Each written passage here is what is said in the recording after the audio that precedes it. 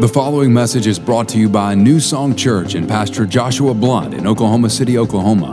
For more information on New Song, visit us online at newsongpeople.com. Okay, so when I was first starting off in ministry, who's familiar with a group known as the Navigators? Anybody familiar with the Navigators? You guys are? Okay. So there were the Navigators in Zimbabwe, which is really an evangelical, scripture memory focused ministry. So what we would do is we would all band together and we would go to universities. We would knock on people's dorms and we would sit down and we would talk to them about Jesus. We would talk to them about the love of Jesus and how awesome Jesus is. And then after that, more often than not, they would say, yes, I would like to receive Jesus Christ as my personal Lord and Savior. So we would lead them into a prayer and they would pray. And then we would be excited at the fact that they accepted and they received Jesus. Then we left that university. And it would not be until another 6 months or so that we would go back. And so the framework of evangelism was shaped through that experience for me until I really started to get into the Word to really look at it and see what God means or what the Bible means when it talks about evangelism. I do believe that there is a set or a place where somebody has that tug and that pull to separate themselves and purposefully go and minister to people. And I also believe in the way that God created us, we come off with different personalities, different strengths, and when we all try to emulate one particular strength, I believe we lose ourselves and then are not able to follow through on what somebody else is trying to do. So in view of that, having that understanding of how the Navigators taught me evangelism, and also now having the understanding that comes from the scripture, and appreciating the different personalities and strengths that each and every single one of us have, which in itself is an expression of who God is. Because who you are is an expression of who He is, and you can only express Him the way that you can. Nobody else can do you like you do you. And so it is very important then to understand within the framework of who you are, your gifts, your anointing, and your purpose, how then do you effectively become an evangelist? And so I want to start off by going to Paul's writing when he writes the letter to Timothy. And in 2 Timothy 4 and 5, I wish I had a Bible reader. I would try my best here. It's usually easier when I have a Bible reader. Who wants to volunteer to be my Bible reader? Thank you. So you will need to come up because it's being recorded. So you need to come up so that they can hear what you're saying. Doesn't matter to me. NLT, if you can do NLT for now. We'll work with the NLT.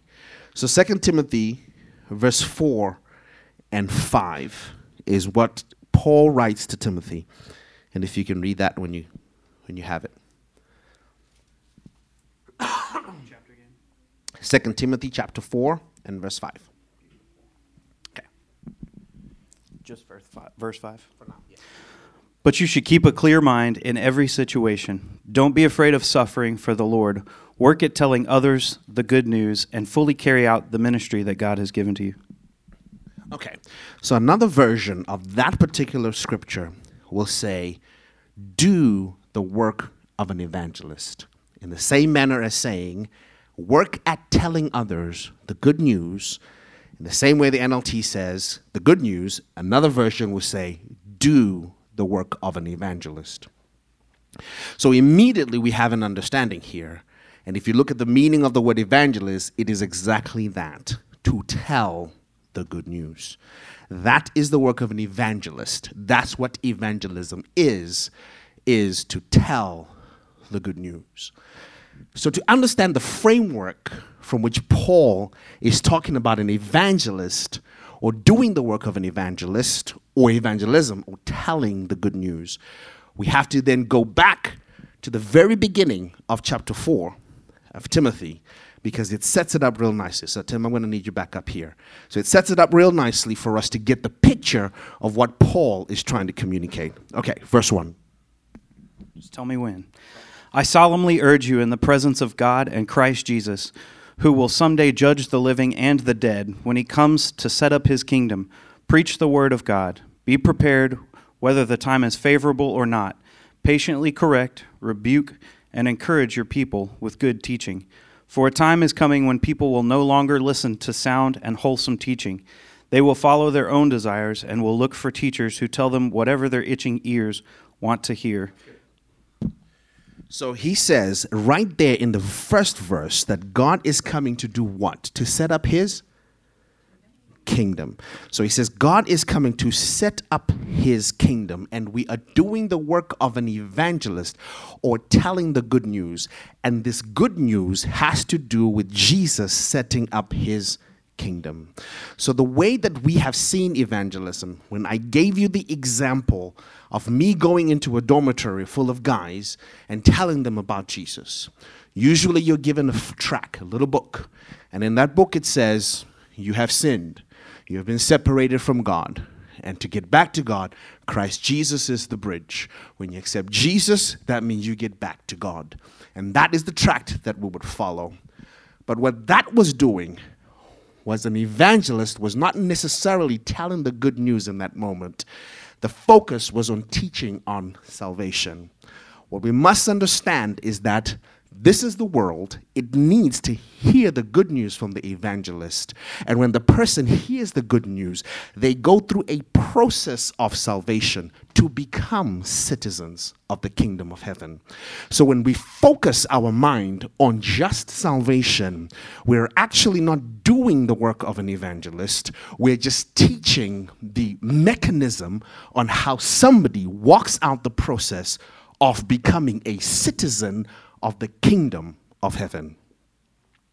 So it's important that we understand that the number one message that Jesus preached on this earth was not come and receive me, but it was repent because the kingdom is at hand. And so what he is trying to build in you and I are to become citizens of a kingdom. So imagine, if you will, with me in this whole process.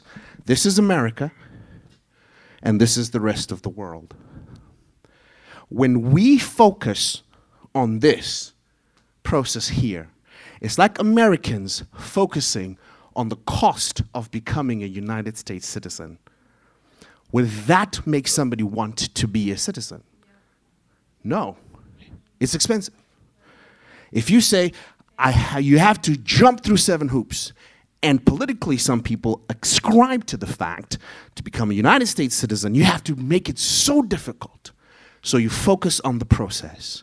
But what makes people want to become United States citizens, these people want to become what these people are, is because of the lifestyle that these people live.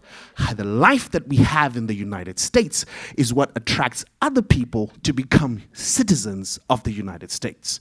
So we don't focus on telling them the process. We live our lives which shine, which show, which prove the goodness of the American dream. It is seen and projected, and when it is seen and projected, it creates a desire in somebody who's not American to become American.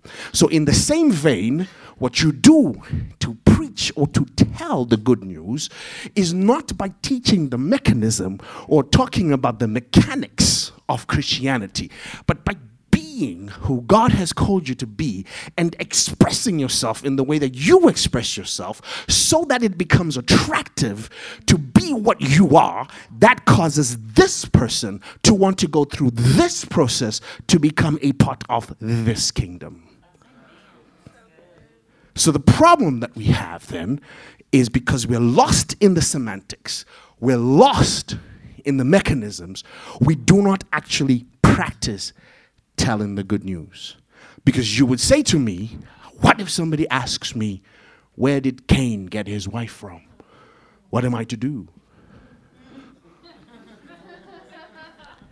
And so you cower away because you think it is important that you have the answer. What if somebody says to you, the Bible says it's not God, there's no mistakes. You say the Bible is infallible. It's without any mistakes. Here are some mistakes in the Bible. How do you account for that? So we cower away.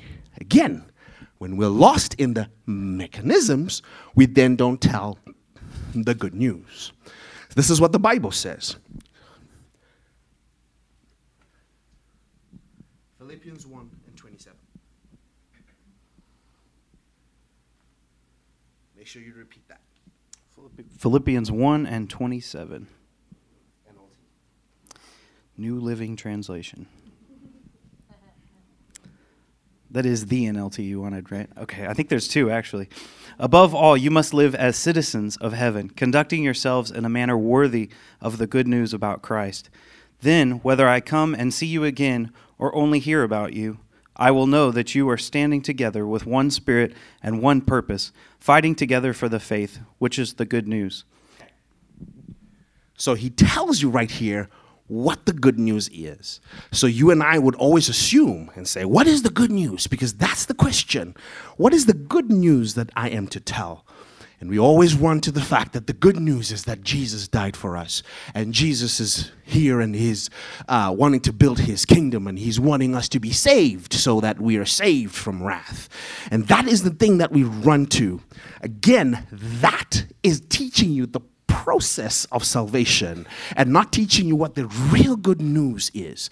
The real good news encompasses all that you said about Jesus, but what makes it good is your contention for the faith, your personal contention for the faith, which means it is your story that makes it good news, not my story.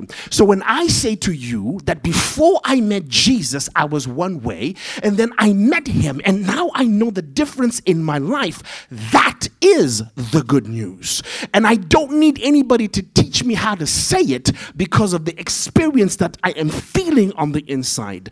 It's like watching a good football game, and then you finish it and somebody says, let me tell you how to tell somebody what a good football game you've just watched. You need to follow these principles on how to talk about the great football game you've just watched or the awesome Marvel movie you've just watched. Let me tell you how to share it. You don't need anybody to tell you. You just simply go and say, have you watched the latest Marvel movie? And then you go on to spill out your guts on how awesome that movie was. So perhaps the reason you don't share is, are you really excited about the... Because if you're not excited about this, then now you need principles. Now you need these little versions and templates and pamphlets to help you. But if you really have an experience, you will say like the blind man, I don't know about this Jesus, whether he is mad or not. What I do know is I was blind, but now I see. So that's the question. Can you tell the difference between your life before Jesus and your life after? And I don't know if you were born again, because I wasn't. I went through some junk before I met Jesus. So I can tell you the difference between my life before Jesus and my life after Jesus. You see, when you live to the fullest of who God has called you to be, without worrying about the mechanics, the homiletics, the hermeneutics, and the exegesis, without worrying about those big words, and all you do is you live, you begin to shine in the kingdom. When you shine in the kingdom, it actually causes people to desire to be a part of the kingdom. And Jesus himself attests to this. Matthew chapter 11, verse 12. And from the time John the Baptist began preaching until now, the kingdom of heaven has been forcefully advancing, and violent people are attacking it. For before John came, all the prophets and the law of Moses looked forward to this present time. And if you are willing to accept what I say he is Elijah, the one the prophet said would come. Anyone with ears to hear should listen and understand. So, essentially that scripture is saying the kingdom of heaven is violently or forcefully moving, and forceful or violent men want to lay hold of it. So what is essentially giving you the picture, if you read it from Luke's perspective, Luke describes it this way: the law and the prophets were proclaimed until John. Since that time, the good news of the kingdom of God is being preached, and everyone is forcing their way into it. That means people are forcing their way. They're clamoring. They're wanting to get into this kingdom. Why? Because they're hearing the good news. What is the good news? It's you and what Jesus has done for you. You are the letter on which God has inscribed his beauty and inscribed his grace.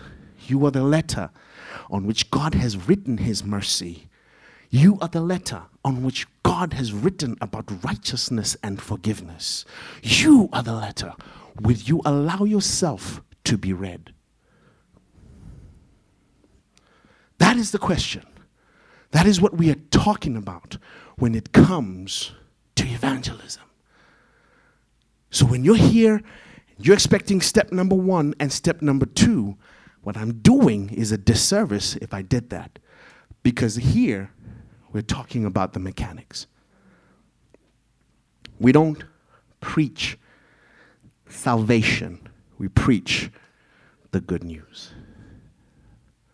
Salvation is the process by which people in the world become a part of the kingdom. Are we together on that? Here's something that is essential for us to understand. Who has heard of a gentleman by the name of Maslow? Okay. So these are some of the needs that this Maslow gentleman, who's a psychologist, wrote.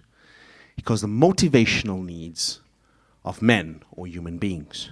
And men desire to have some of these things. I don't have all of them. So homework number 1, go and find out what all of Maslow's hierarchy of needs look like. So Maslow, M-A-S-L-O-W. So Maslow says these are some of the things that we gravitate towards.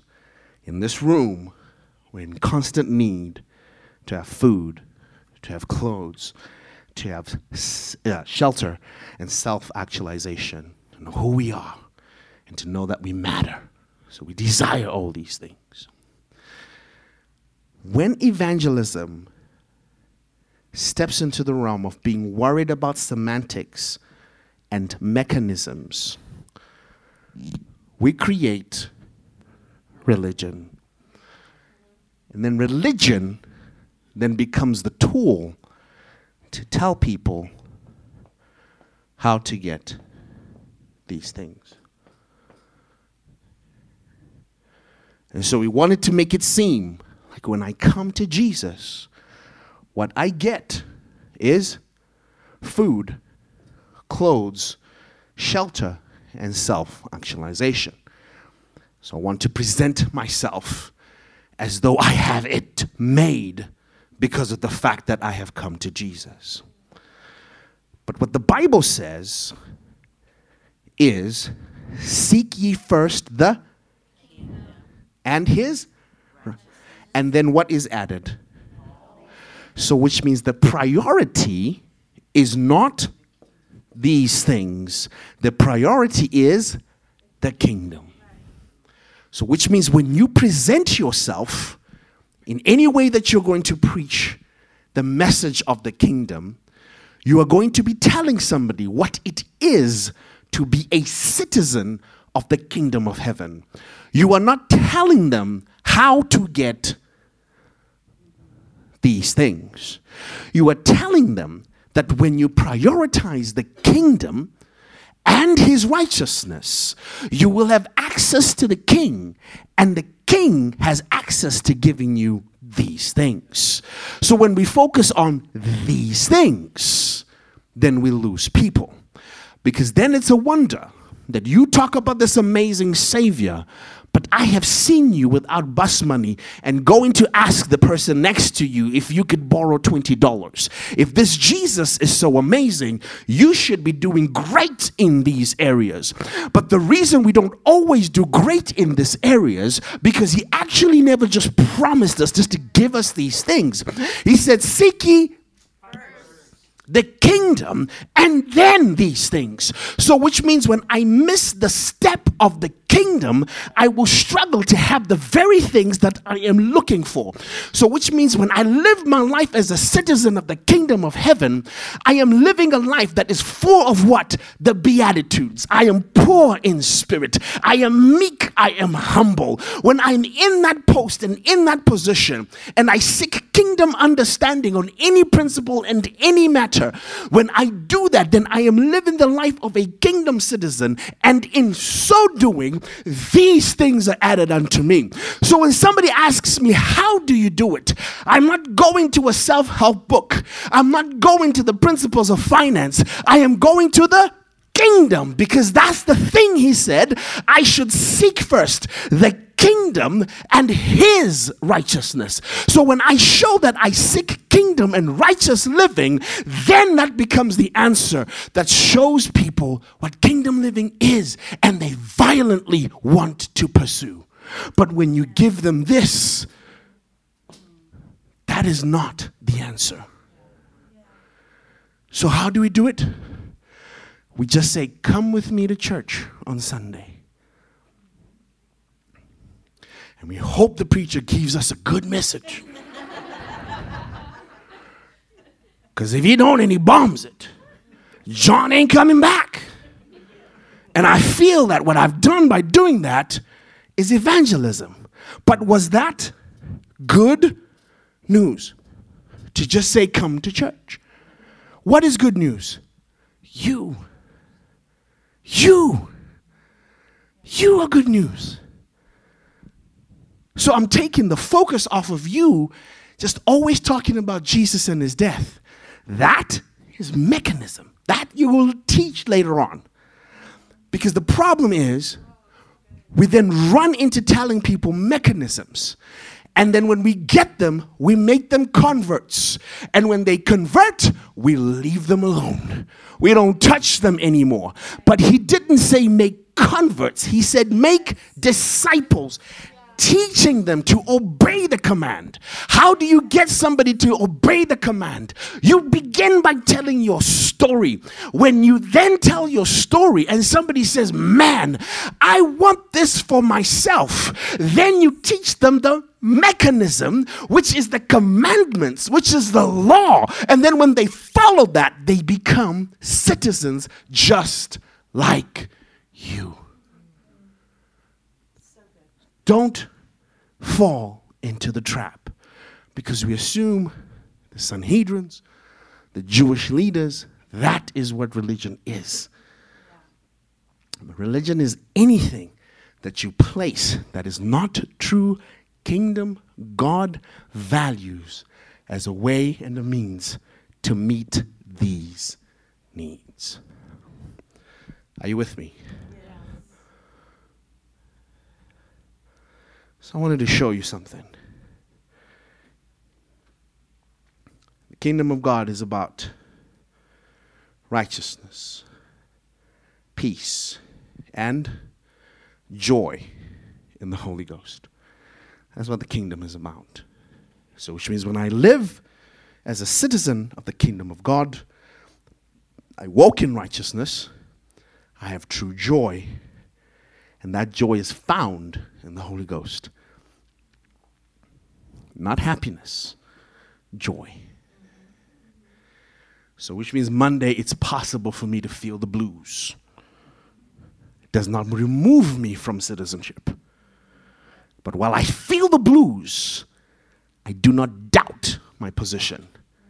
Do any of you, when you go hungry, or when the bill's not paid, and you're far away from the American dream, do any of you go, I'm no longer an American now? Do any of you do that? Then why do we do it when it comes to us being citizens of the kingdom?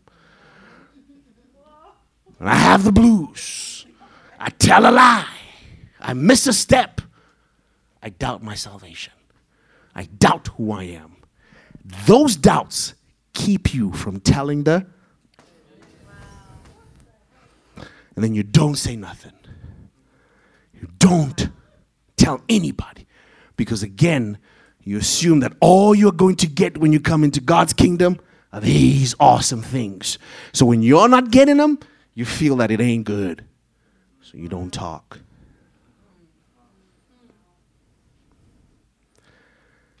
So this is how it works. This is the beauty of it. John chapter 1. You're going to read for a minute. Verses 35 to 50. And I'm going to close with that.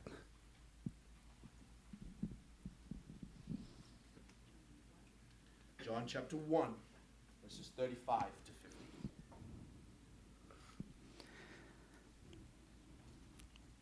The following day, John was again standing with two of his disciples. As Jesus walked by, John looked at him and declared, "Look, there is the Lamb of God." When John's two disciples heard this, they followed Jesus. Jesus looked around and saw them following. "What do you want?" he asked them. They replied, "Rabbi," which means teacher, "where are you staying?" "Come and see," he said. It was about 4:00 in the afternoon when they went with him to the place where he was staying, and they remained with him for the rest of the day. Andrew, Simon Peter's brother, was one of those men who heard what John said and then followed Jesus. Andrew went to find his brother Simon and told him, "We have found the Messiah," which means Christ. Then Andrew brought Simon to meet Jesus. Looking intently at Simon, Jesus said, "Your name is Simon, son of John, but you will be called Cephas," which means Peter. The next day, Jesus decided to go to Galilee. He found Philip and said to him, "Come, follow me." Jesus was from Bethsaida, Andrew and Peter's hometown. Philip went to look for Nathanael and told him, "We have found the very person Moses and the prophets wrote about. His name is Jesus, the son of Joseph, from Nazareth." "Nazareth," they exclaimed Nathanael. "Can anything good come from Nazareth?" "Come and see for yourself," Philip replied. As they approached, Jesus said, "Now here is a genuine son of Israel, a man of complete integrity." "How do you know about me?" Nathanael asked. Jesus replied, "I could see you under the fig tree before Philip found you." Then Nathanael exclaimed, "Rabbi, you are the Son of God, the King of Israel." Jesus asked him, "Do you believe this just because I told you I had seen you under the fig tree? You will see greater things than this." I have not time to unpack all that, but this is the picture I want you to see. Every encounter, except for Philip's, somebody said, "Come, we have met the Messiah. Come, we have met the one whom the prophets have talked about." That is how it works. What is exciting you? What is exciting you about this faith? What is it? So when you walk in the door and the word is awesome and it makes you feel good inside? Is it the praise and worship that when you worship God and you feel like, okay, I have a sense of peace about me? What is it that excites you? Because I'll tell you this, the thing that really excites you, the thing that's really getting to that place in you, you will share. You will find somebody and you will share. You will find Nathanael who has doubts and says, "Can anything good come out of Nazareth?" You will find him and say, "Hey, Nathanael, listen, I have found something. I have found someone. I have had an experience. And this is the good news that I have experienced."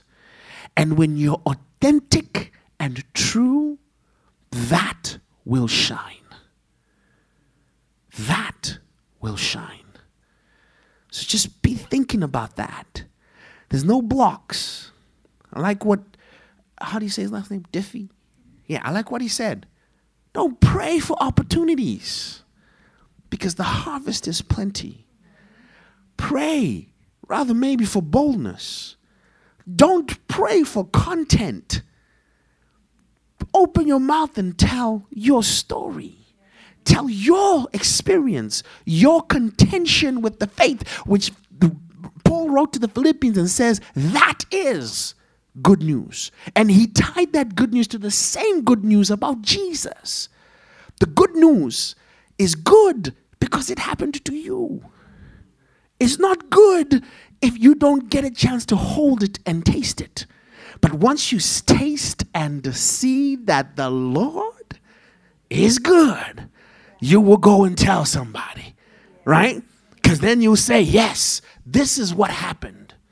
And once you get a hold of that, evangelism should no longer be all about mechanism, mechanics, and processes.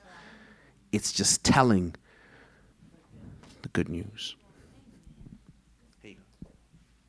I am going to share 7 steps to simply share Jesus in the secular workplace. So number 1 is to get dressed. So at your job, you likely have a uniform or a dress code, but each of us should intentionally be putting on the armor of God from Ephesians 6:12-18, as well as the clothes from Colossians 3:12, and the jersey of Jesus. If you have not listened to Pastor Josh's message over baptism in water, I highly recommend it. It is on, you can find it on the New Song podcast. If you scroll all the way to 2016, it was on May 14th. It's called Raised to New Life, Water Baptism. And in it, he likens baptism to making this outward profession of this inward connection. And he makes this analogy of putting on the jersey of Team Jesus, the jersey of the one who chose you. And so what it looks like to wear your Jesus jersey at work is to own your fandom of the kingdom, is to talk about him easily because you like to and you want to. And an example of that would be like if someone was like, how was your weekend? And you're like, oh man, my pastor shared maybe the best message I've ever heard on fasting. And it opens up that door for them to ask questions, and maybe they take the bait, maybe they don't, but you just shared something that was fun. And an example that I heard Pastor Tonneray give once, at his other job, a client was with him on the phone and asked him how he was doing, and he said, I am blessed because I know the one who blesses. And I was like, whoa. That was like profound. Another way,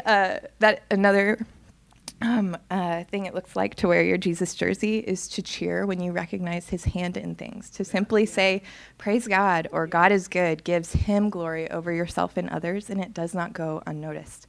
I'll tell you, I am not the biggest sports fan, but even I know that there are certain teams whose fans have a reputation, and to the point where when they are identified based on the merch they're wearing, some people may begin to make assumptions of that fan's character.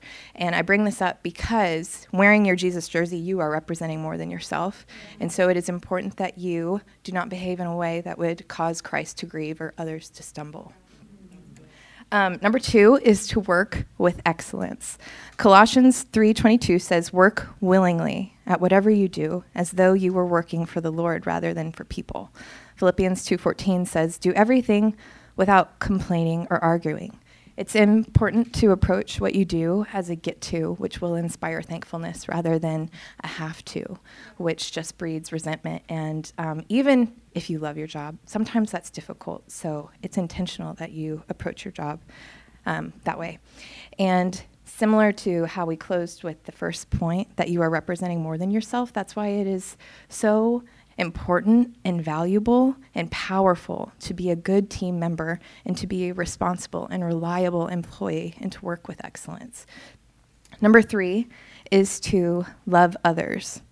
John 15:12 says, this is my commandment, love others as I have loved you. And John 13:35 says, your love for one another will prove to the world that you are my disciples. Connection paves the way to sharing the good news, and that is why it is so important to love others, and that includes your coworkers and your bosses, and for me, my patients and your clients, whoever you work with.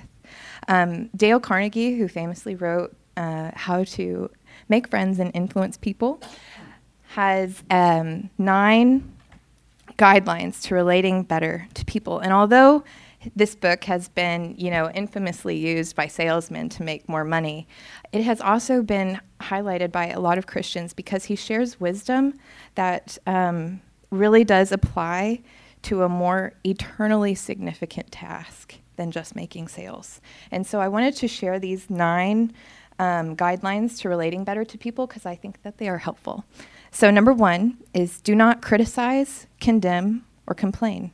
Number 2, give sincere appreciation.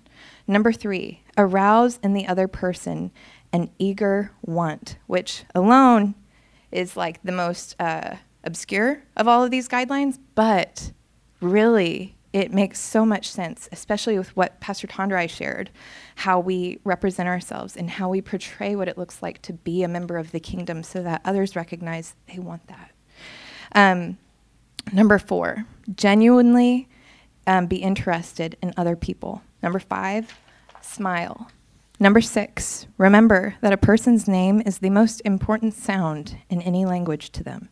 Number 7, be a good listener. Encourage others to talk about themselves. Number 8, talk in terms of other people's interests. Number 9, make the other person feel important and do it sincerely. You may have noticed that Carnegie used sincerely and genuine multiple times in these guidelines. And he did this because if you do something without love, it is no good.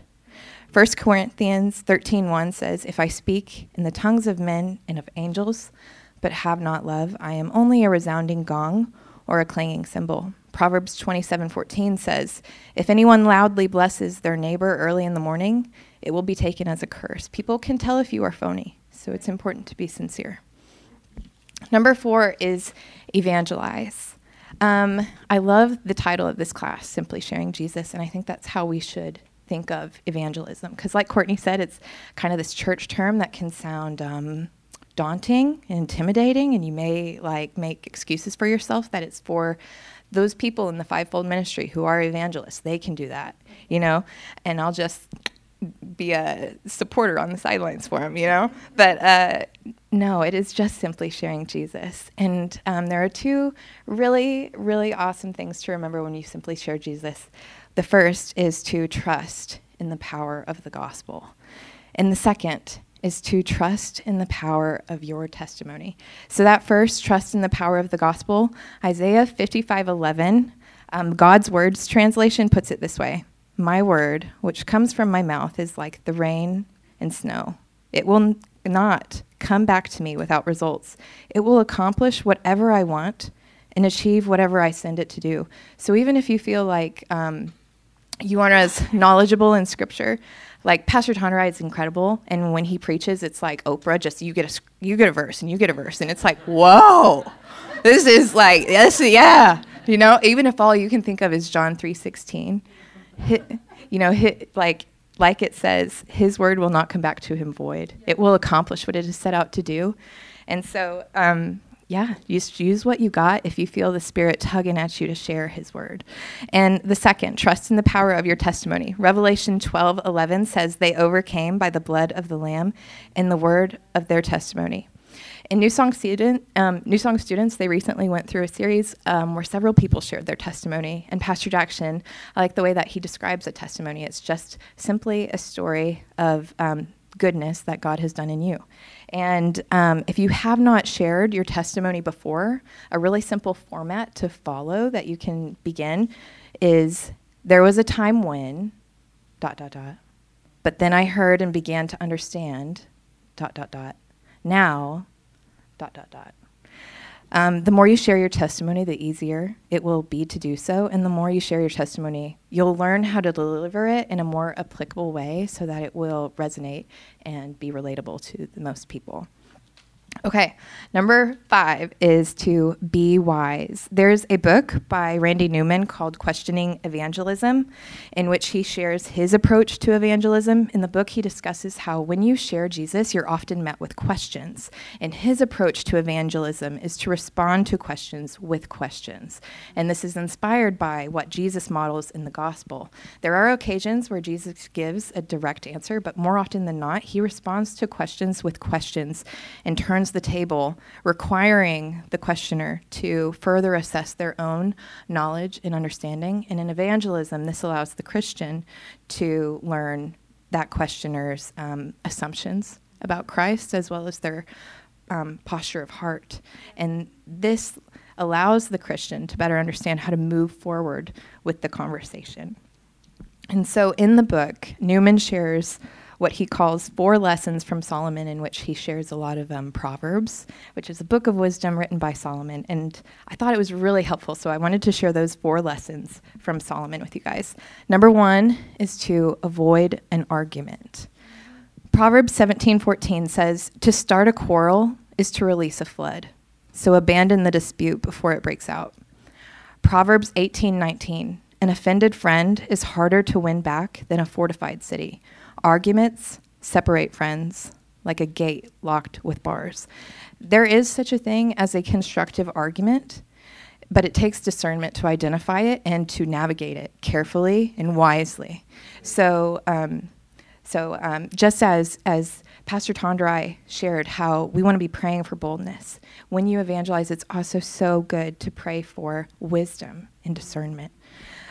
Number 2 of the 4 lessons of Solomon is to recognize a fool. So this lesson is all about identifying that there are some conversations that should stop and some that should never start. Proverbs 18:2 says, "A fool does not delight in understanding, but only in airing his opinions." Proverbs 14:7 says, "Stay away from a foolish man. You will gain no knowledge from his speech." Proverbs 23:9 says, "Do not speak to a fool, for he will despise the wisdom of your words." I thought that this lesson was really just almost refreshing, because I think like you almost want to believe that any conversation, if it surrounds God, is a good conversation. But there are some conversations in which it is actually protecting you and the gospel message to just not give to them. Matthew 7:6 says, "Do not give dogs what is holy. Do not throw your pearls before swine. If you do, they will trample them under their feet and turn and tear you to pieces." The gospel message is too precious to allow a fool to trample, to knowingly hand a fool the gospel message to trample and then attack you. The 3rd lesson is to remember that people are people, and this very much goes back to the importance of loving others, because connection paves the way to gospel sharing. And Solomon in Proverbs, he basically lets us know that conveying content makes up only a small part of communication process, and that when you are being sensitive to someone's heart, you compromise a much larger portion. In Proverbs 20, verse 5, it says, "The purposes of a man's heart are deep waters, but a man of understanding draws them out." Lesson 4 is remember the power of the tongue. Now, Proverbs is like chock full of verses about the power of the tongue, but here are a few. Proverbs 18:21, "Life and death are in the power of the tongue." Proverbs 12:6, "The words of the wicked lie in wait for blood, but the speech of the upright rescues them." Proverbs 12:18, "Careless words stab like a sword, but the words of wise people bring healing." Proverbs 21:23, "Whoever guards his mouth and his tongue keeps himself out of trouble." So as you speak, it's important to remember Colossians 4:6 that asks us to let your conversation be always full of grace and seasoned with salt, so that you may know how to answer anyone. That's a great verse to pray as you approach evangelism. The 6 steps, so we're done with the lessons, we're back to the steps. The 6th step is to disciple. So just like Pastor Tondrai talked about, we don't want to stop at sparking interest in Christ or at creating a convert, but we want to disciple someone by coming alongside them to help them know God as you get to know him better yourself. And if you haven't heard of Discovery Bible Studies, they're a great tool to studying out scripture and helping seekers to answer big questions that they often have. And you can learn more at dsbguide.org or discoverybiblestudy.org. And the final step I had is to pray. So 1 Corinthians 3:6 says, "I planted the seed and Apollos watered it, but God made it grow." So something I love to pray if I have shared Christ with somebody is that someone would come and water it. and that God would make it grow. Like, maybe I did this, but I need somebody to do this, and then God to do this, you know? And and to pray, you know, for your bosses and your coworkers and your patients and your clients and their families. And finally, as Tondrai brought up, the harvest. Matthew 9:35-38. Jesus went through all the towns and villages, teaching in their synagogues, preaching the gospel of the kingdom, and healing every disease and sickness. When he saw the crowds, he was moved with compassion for them because they were harassed and helpless, like sheep without a shepherd. Then he said to his disciples, "The harvest is plentiful, but the workers are few. Ask the Lord of the harvest, therefore, to send out workers into his harvest." This is one of the few times in Scripture that Jesus gives us a prayer request, and I think that we should recognize the weight of that and pray for that. So that's it. Yeah.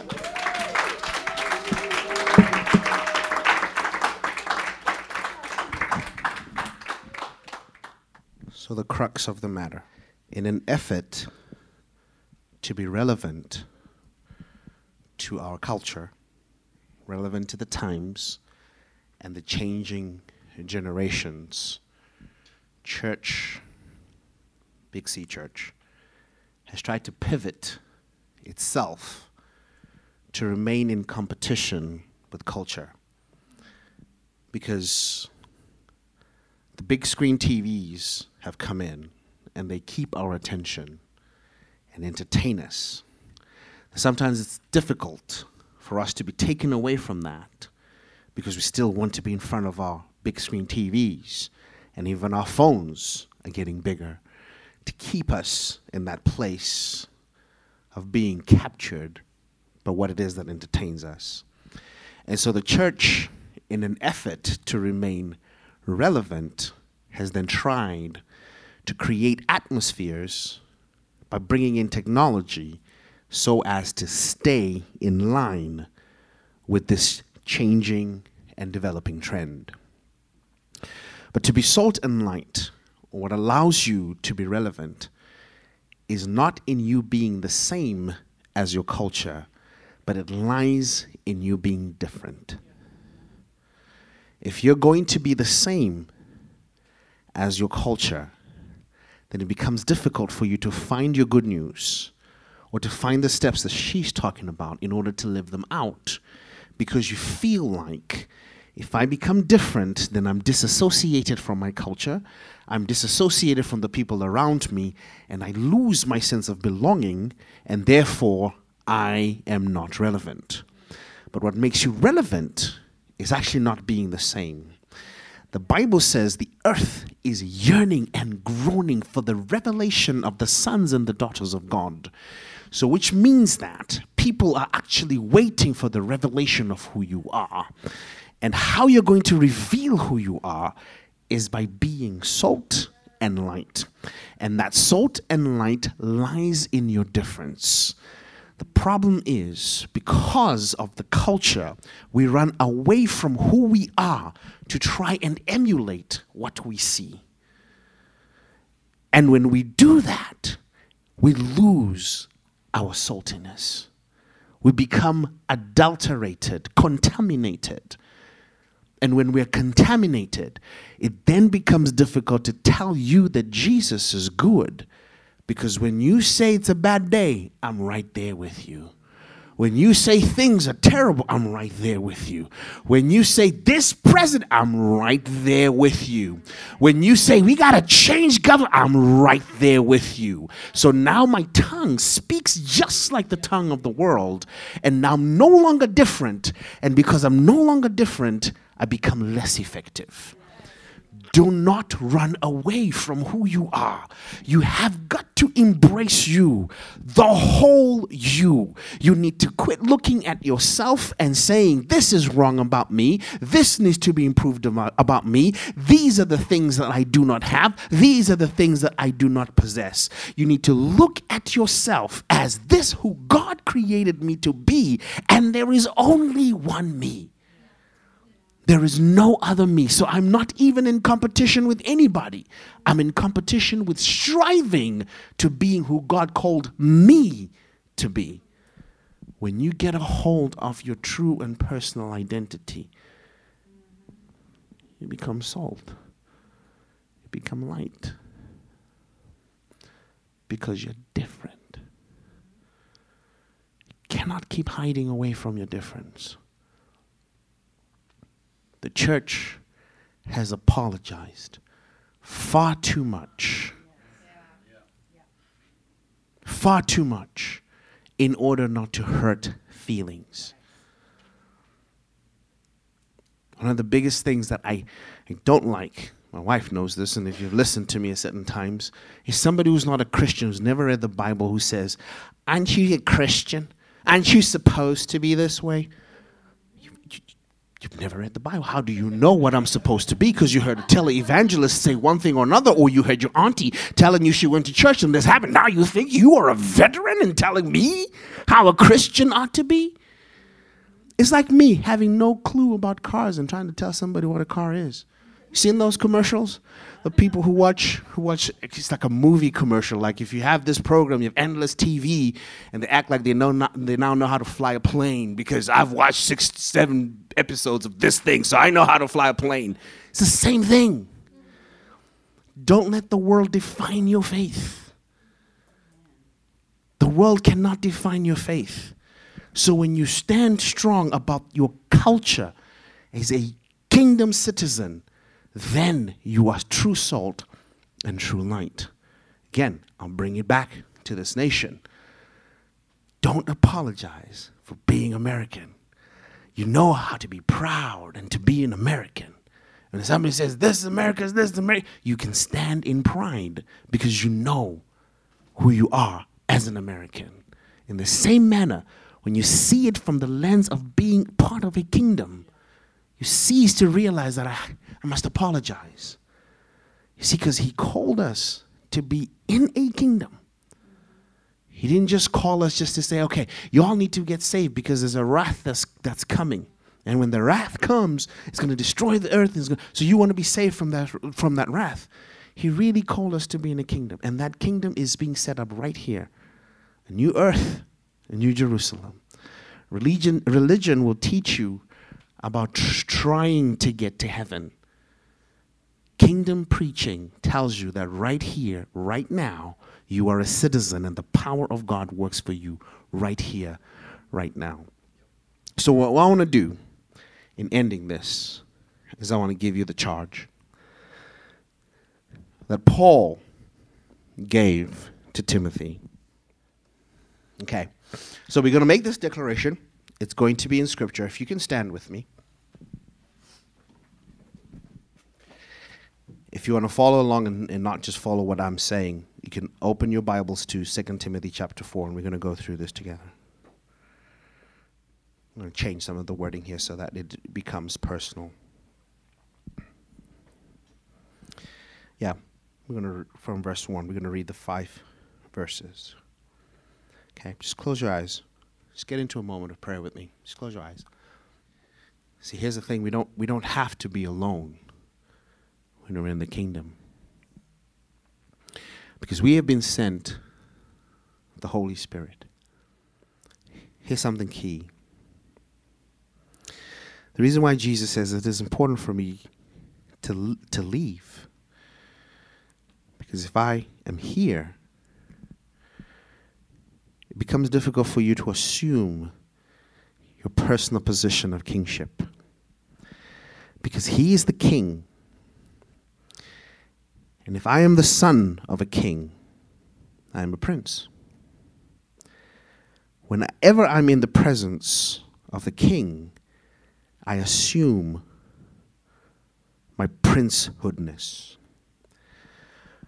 But when the king apportions me my portion, my land, then I become a king of that portion and of that land. If he comes and he visits my portion and my land, I'm no longer king because he is my king and I am a prince. So he left so that we could assume the position of kingship within everywhere that he has given us to tread. That is why he is King of Kings.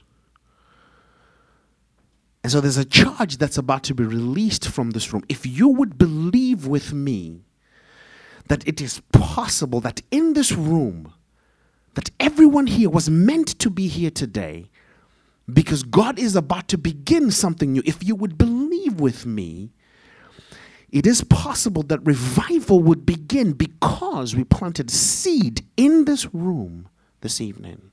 If you would choose to believe. If this is going to be another meeting and another equip class that you've been to, then that is exactly what it will be. But if you choose tonight to say, I am going to take this charge with all sincerity and let it be something that plants in my heart, then I believe revival is being birthed here tonight, this very moment. For it is no accident that the people who are here are here. You were meant to be here. I don't know how you arrived. I don't know what pulled you, but it does not matter. The fact is, you are here. And so I want you to take this charge in your heart.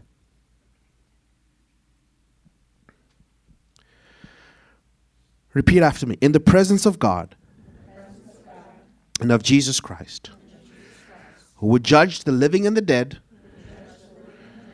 in view of his appearing and his kingdom, I accept this charge to preach the word, to be prepared in season and out of season, to correct, to rebuke, and encourage with great patience and careful instruction. I know that people will not put up with sound doctrine. They will desire to hear only what they desire.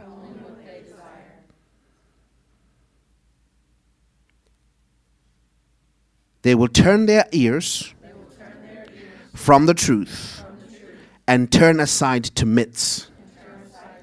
But I will keep my head in all situations. I will endure hardship and do the work of an evangelist. I will discharge all the duties of my ministry. Father, I thank you in the name. Thanks for listening to this week's message from New Song Church. If you have a prayer need or would like more information about New Song, you can email info@newsongpeople.com. If you would like to partner with New Song through giving, go to www.newsongpeople.com/give. And if you want to stay connected to New Song, you can find us on Facebook, Instagram, and Twitter by searching for New Song People.